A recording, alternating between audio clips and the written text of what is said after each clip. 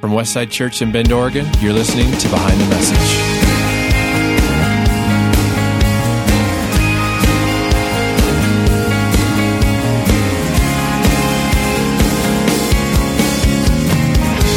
Each week we take you behind what we teach here at Westside. I'm Evan Earwicker, and in studio today we have Pastor Steve Mickel and our guest for the weekend, a counselor who started Watercup counseling in Redmond, Oregon, Bill Mahnke. Welcome, Bill, to the podcast. Thank you. Thanks. Very nice to be here. So, Steve, we've been kind of questioning Bill all day long on the stage. Poor man. He's been grilled by all of us, and then he's got one more service to go after this one. Mm-hmm. And it's a unique, I think, a unique setting to discuss mental health, which is what we're doing this weekend.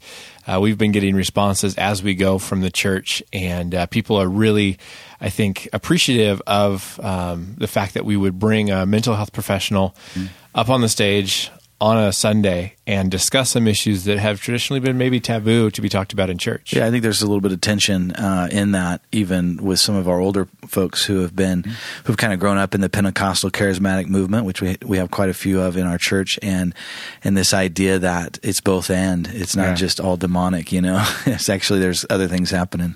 Well, and I think it's exciting for the younger people then to say, maybe I can start sharing my heart, and maybe if that heart includes some woundedness, there'll be some holding around it, even if we can't come to long-term solutions right away, just to be able to be honest and clear. Bill, I'm curious as to why you got into this industry, if we can call it that. What drew you into counseling as a profession? Well, there's phrase in my heart that kind of sounds like a beer commercial, that one time on the planet, you know, you only go around once. But I was thinking, unique in all of history is this particular lifetime on the planet right now. And I tried a few other things, but I never seemed to be able to get in a space where I could be able to stop and just try to understand. Like when Proverbs says that wisdom is on the lips of the person who understands. And then in 20 verse 5 out of Proverb, it also says that wisdom is in the heart of a person, and a man of understanding draws it out. And it's so it's so different from the standard counseling idea of we bring the insights and we add the information, but God clearly says that we've got so much wisdom in each person. And so that excited me decades ago, and it thrills me now, and I think I never want to do anything else but this. And I've sat on the couch in your office, Bill, and you're an amazing listener. It's one of the, I think it's a gift that I wish to fan into flame a little bit more in my own life, the ability, the gift of listening to people's story, and out of that drawing wisdom, you know, into their lives and them into mine as well. I find that as I listen, I get often more than I give, you know. Oh, I do too. And there's a sense of being held by some incredibly courageous people who, against cultural norms and, you know, opposition of things that are called taboos, they show up and they'll share, and then they start believing. I call it going from blue to pink, like when I would watch my children come out of the womb, kind of that blue color, and then they catch that breath, and I get to watch that. I'm like, man, thanks for the front row seat, God. This is cool. And I love, as we're just even have the visual today of you guys sitting side by side, really ministering together from two different sides of, you know, wholeness as people. And so often, especially my world has been with youth, young people, there's a sense of, you know, your pastor is the answer in any crisis, any issue, that's your go-to. And it's like this incredible weight, if you're the youth pastor or whatever, that you have to provide all the answers. You have to provide all of the ministry. You have to know everything and do everything and be everything for that kid. And so today, to see you guys sitting there acknowledging really that there is things outside of pastoral care that we don't offer. And it's just such a relief, I think, for those of us in ministry to say, hey, we have friends and we have people that love Jesus that are actually gifted and have expertise in these areas that maybe we as pastors don't. You know, I wasn't trained in Bible college to do, any kind of therapy, counseling. I not even to listen, to be honest. I mean, they didn't even teach me how to be with.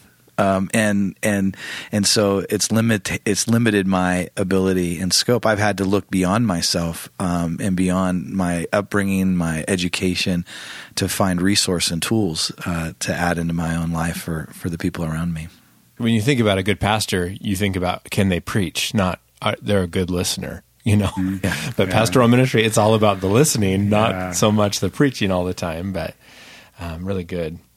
Some of the comments that were coming in, I wanted to ask about this kind of things that I wasn't necessarily comfortable just saying from the stage, things about sexual addiction, things about gender confusion, things like that are big, huge topics. And it's an interesting thing do we just throw this out there on a Sunday morning to everybody, all ages? Or are there places and venues to discuss and have deeper discussion on some of these tricky issues without feeling like we're just, that's too hard. We don't actually want to go there because it's just tiptoeing around it. What do you think, Bill? Well, the first phrase out of Scripture says that a good shepherd gives his life. And so we're going to do some uncomfortable things. I think the wisdom is, how can we put it out there that we will walk with you? And I think simply having some what people call neutral ground where there's freedom to share and it's going to be sacred. Frankly, sometimes I tell people you can trust me because you can sue me. It's like there's a safe place because the law won't let this guy talk. But then on the other hand, these are important issues, and I can't just trivially and quickly quote a few passages and send them on their way. I have some people right now who their first comment was, "Hey, we're a homosexual couple, and we don't want your faith in this." I said, I said, I'm in love with Jesus, and it's probably going to leak out a little bit, but I do promise not to do flannel graphs and things like that.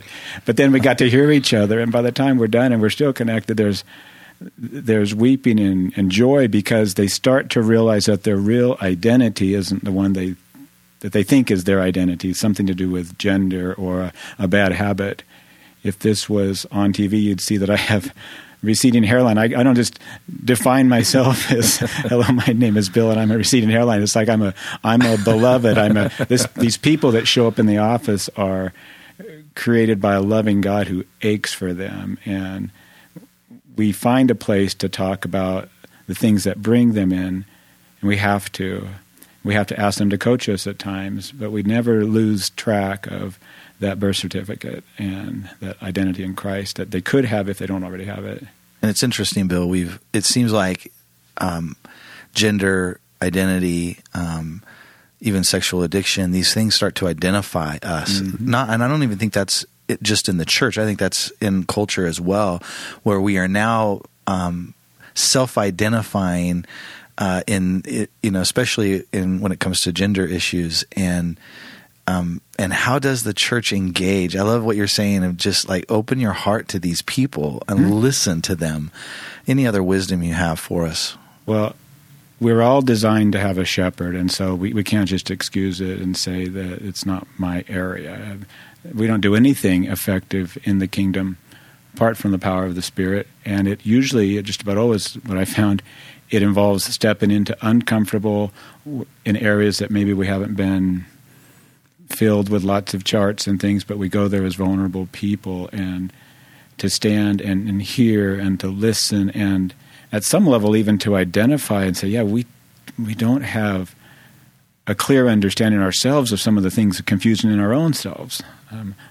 Years and decades later, I'm still not quite figured out why my son died, or why, different situations. We all have that story, but I think there's a calling from Scripture about a fervency of love, which is, it feels like you're going through a bunch of bullies to get to somebody you care for, and that's whoever is sitting across from you, no matter how long we've known them. One of the texts that came in, I'll just read it. It said, "In the past, I have struggled resenting family members who have suffered from serious mental illness for not taking any personal responsibility for their actions. They have blamed everything on their spiritual and chemical struggles. So how do you resolve that?" when people are saying, yeah, I have a problem, but not necessarily making progress. I think about Christ when he says, I'm hungry to still engage you where you are. That's what comes to mind. And I'm glad that the meds are being taken as needed and partnership. And I think I get it too when somebody isn't getting better, we can tend towards that. Come on, we've given you prayer and God's word and fasting and psychiatric help and everything else, and it's still there. I personally there's some of the larger regrets in my own life was my own exasperation with my father when he would fumble around and trip and have emotional and delusional stuff just as a result of the meds he was on through Parkinson's. And in my little beautiful world where everything wrapped up nicely out of Bible college, Dad didn't make sense. And so it kind of leads into that area of how can are we willing to care for those who are trying to help each other? And if we are helping other people, can we let some of those same arms wrap around us in our own weariness and fragile? I heard a pastor recently talk about being a victim, and he came at it at first like, don't have a victim mindset and this kind of thing. And then all of a sudden he turned the corner and said, but there are victims in this life. We have all been victimized by something. And it gave me, in that moment, it gave me empathy for those who are victims.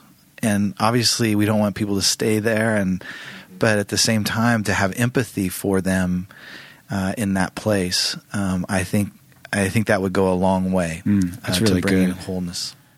I help out in a local community, and they're trying to deal with homelessness in this case. And I look around the table, and a lot of guys look kind of like me and drive comparable cars. There's really nobody homeless at the table. And so when you talk about empathy, can we bring the hearts of some of these people into the conversation? And if I'm not mistaken, empathy has to do with entering into the brokenness or the pathology of somebody else. And that's vulnerable. That's not my house. Now I'm going into some strange ground where I might end up confused. And if nothing else, you're just being held by God yourself. So I think empathy is pretty huge. Yeah, and something that is maybe not obvious in our,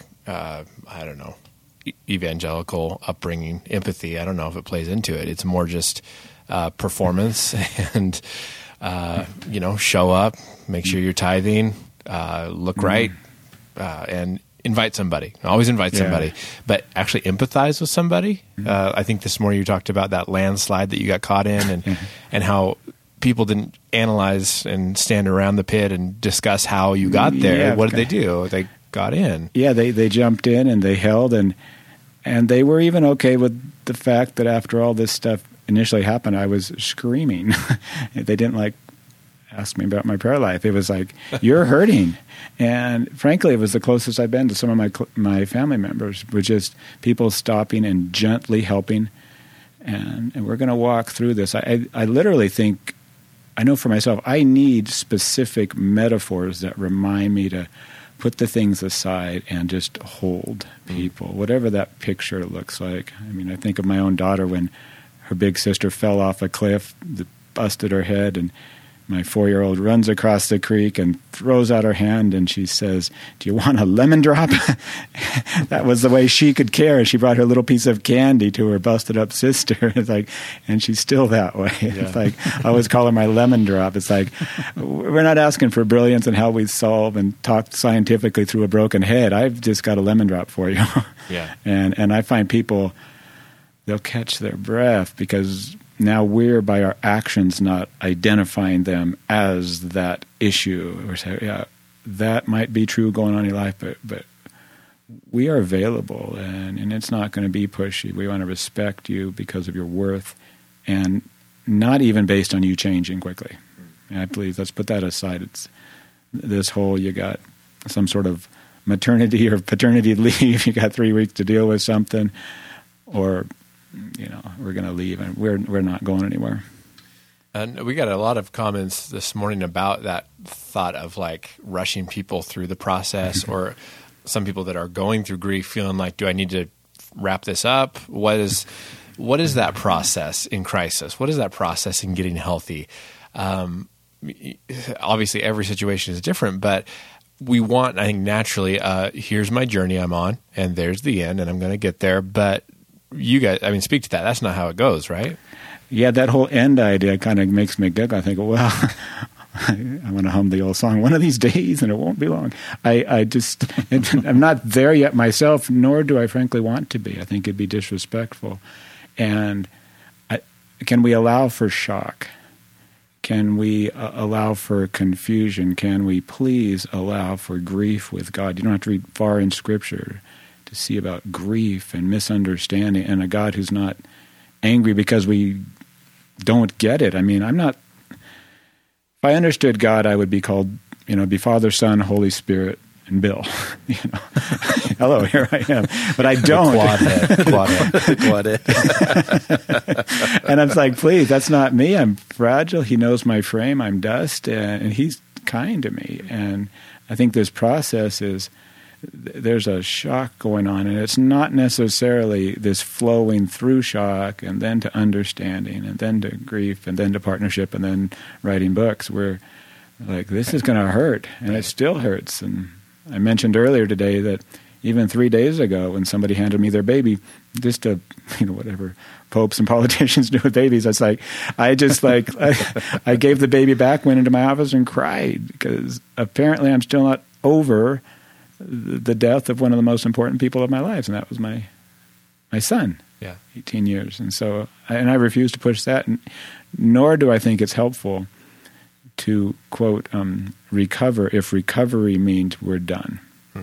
And that was another life, but I carry the grief with me as a reminder of love, a reminder of resurrection, reminder of the open-heartedness of Christ himself. I truly believe that we have a God who grieves. Jesus grieved, and he says, I only do what I see my Father doing. So this week I'm going to unpack that word shalom a little bit, where it's the Hebrew word for peace, and I think we often think peace is the antithesis of conflict.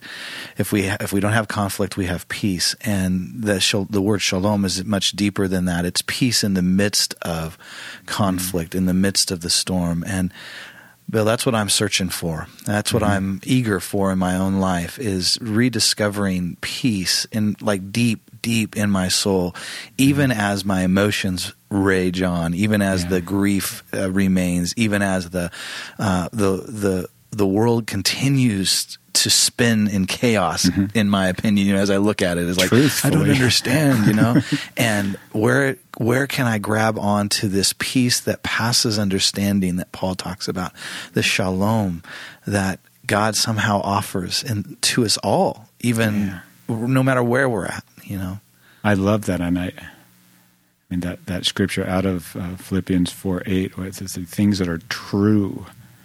Okay, I don't know why in my case my son died, but frankly I love this doctrine of disbelief, this thing that says I refuse to believe that God's love for my son is any less than my own love for my son, and this place, and that's true and noble and lovely, and that I have a God who just holds closely. I got to share with you a few years ago, my daughter went to Nepal, and people were kind of freaking out. She was 14 at the time. And I think, well, she's living, and I was excited. She came back and showed us this picture, and her arms are just wrapped into this lady, and this lady around her, and they're just laughing deeply.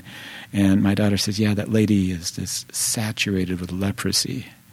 And these two people connect. I could cry right now. These two people just connecting from their heart, a little 14-year-old girl, and because of leprosy, I don't know if that lady was 40 or 92, but just like my daughter says, you are a human being, I'm here. And there was breath there, and nobody handed out a tract that day. It was just awesome. It's like, man, I kept, okay, that's a new favorite. And I believe that's what Christ had in mind. Come to me with the faith child, and faith is action. And it doesn't say, these 5-point outlines to how to get them to a happier place, but this, I'm with you, this presence there. And it's that wrapping around of people in their brokenness. Steve, you said it this morning. You said God isn't disappointed in our brokenness. I think that's probably a pretty profound statement, actually, that as we are is where Christ meets us. And so it should be, I think, in the church, that maybe we're in the process of undoing a lot of perception that people get beat up here a lot because of their brokenness, because of their current state. And so it's a constant battle to get to that place where I'm no longer a target of shame or angst from the pulpit or from God. I'm not there yet, but someday maybe if I hang out long enough, I'll get through this horrible time and get to that place where God approves of me and the pastor accepts me and I'm okay with God, And man, what a reversal when you actually see the heart of Jesus in a 14-year-old girl hugging somebody with leprosy. Yeah. She didn't even get her first degree by that time. She simply noticed it and thought, whatever, I'm holding you. And she's, frankly, the same kid does it to me. And I need that. And I think sometimes to get the envelopes out and mail some of our diplomas back and just learn, and maybe go and teach ourselves that this craving that Abba has just to hold us closely is just, it seems so simple, but it breathes and brings back that undescribable, what are you thinking, you have peace? and it's a miracle. It's an absolute miracle of God, resurrection.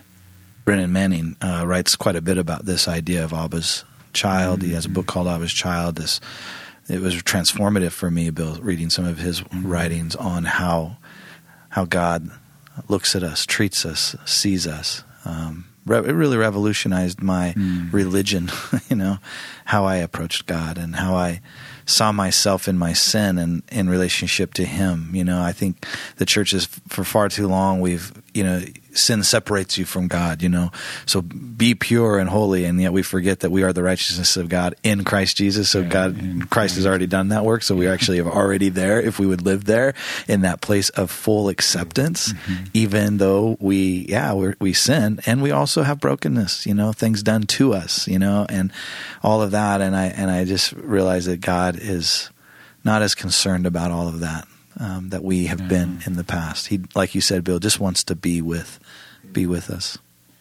Frankly, I find myself at one point kind of disappointed that I can't kind of earn it and that I haven't got it figured out, and that He simply wants me to be holdable, and I want to know you. That word is so powerful to me anymore. The withness of God and the aching hunger to know me, this intimate closeness, all of who I am, and just to be held. And that's irresistible. I don't care what title we use when we show up at somebody's office like mine. It's like, well, and I watch people just chuck the name tags quickly when they start realizing, wait a minute, that doesn't scare you or shatter you. It's like, it's almost like, what else you got?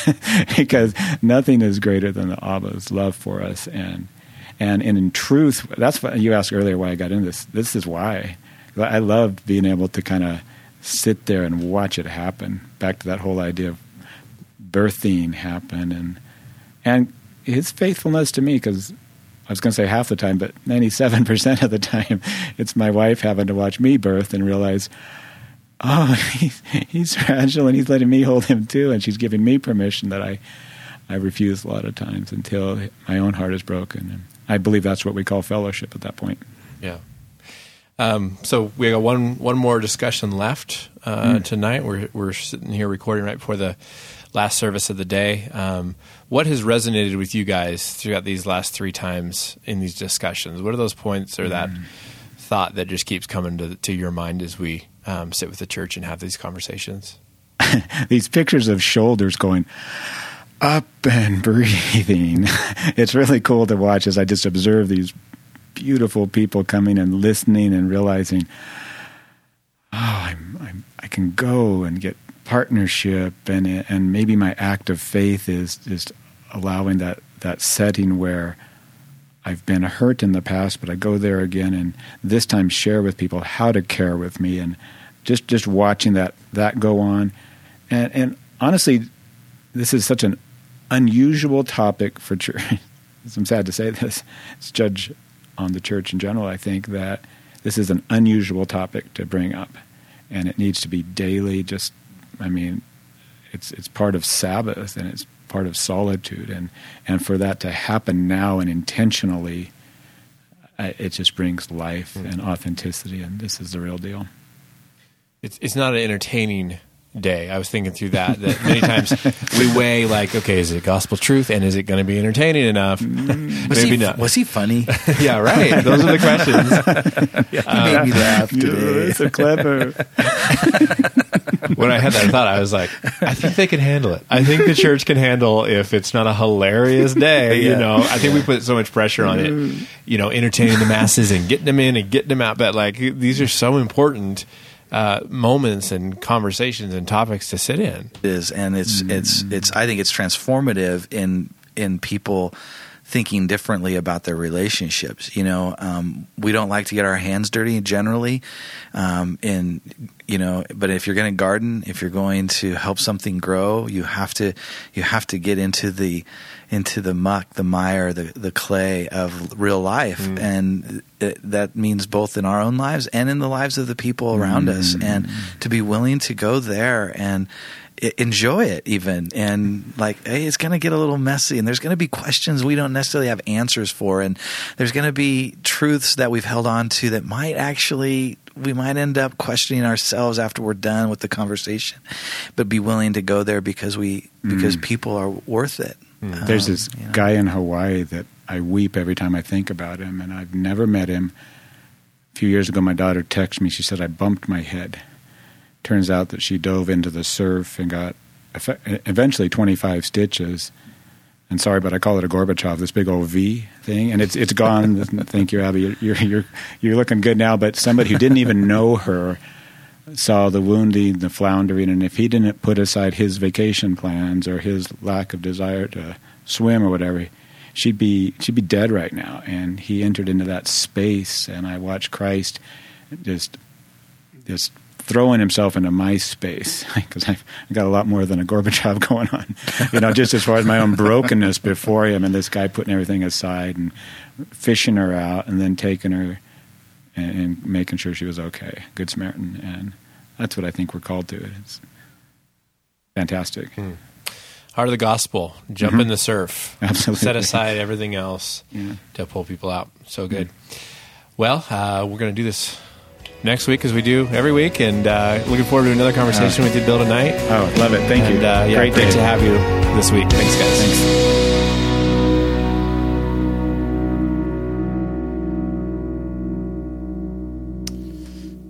Good. Thanks, Evan. Thanks, Bill.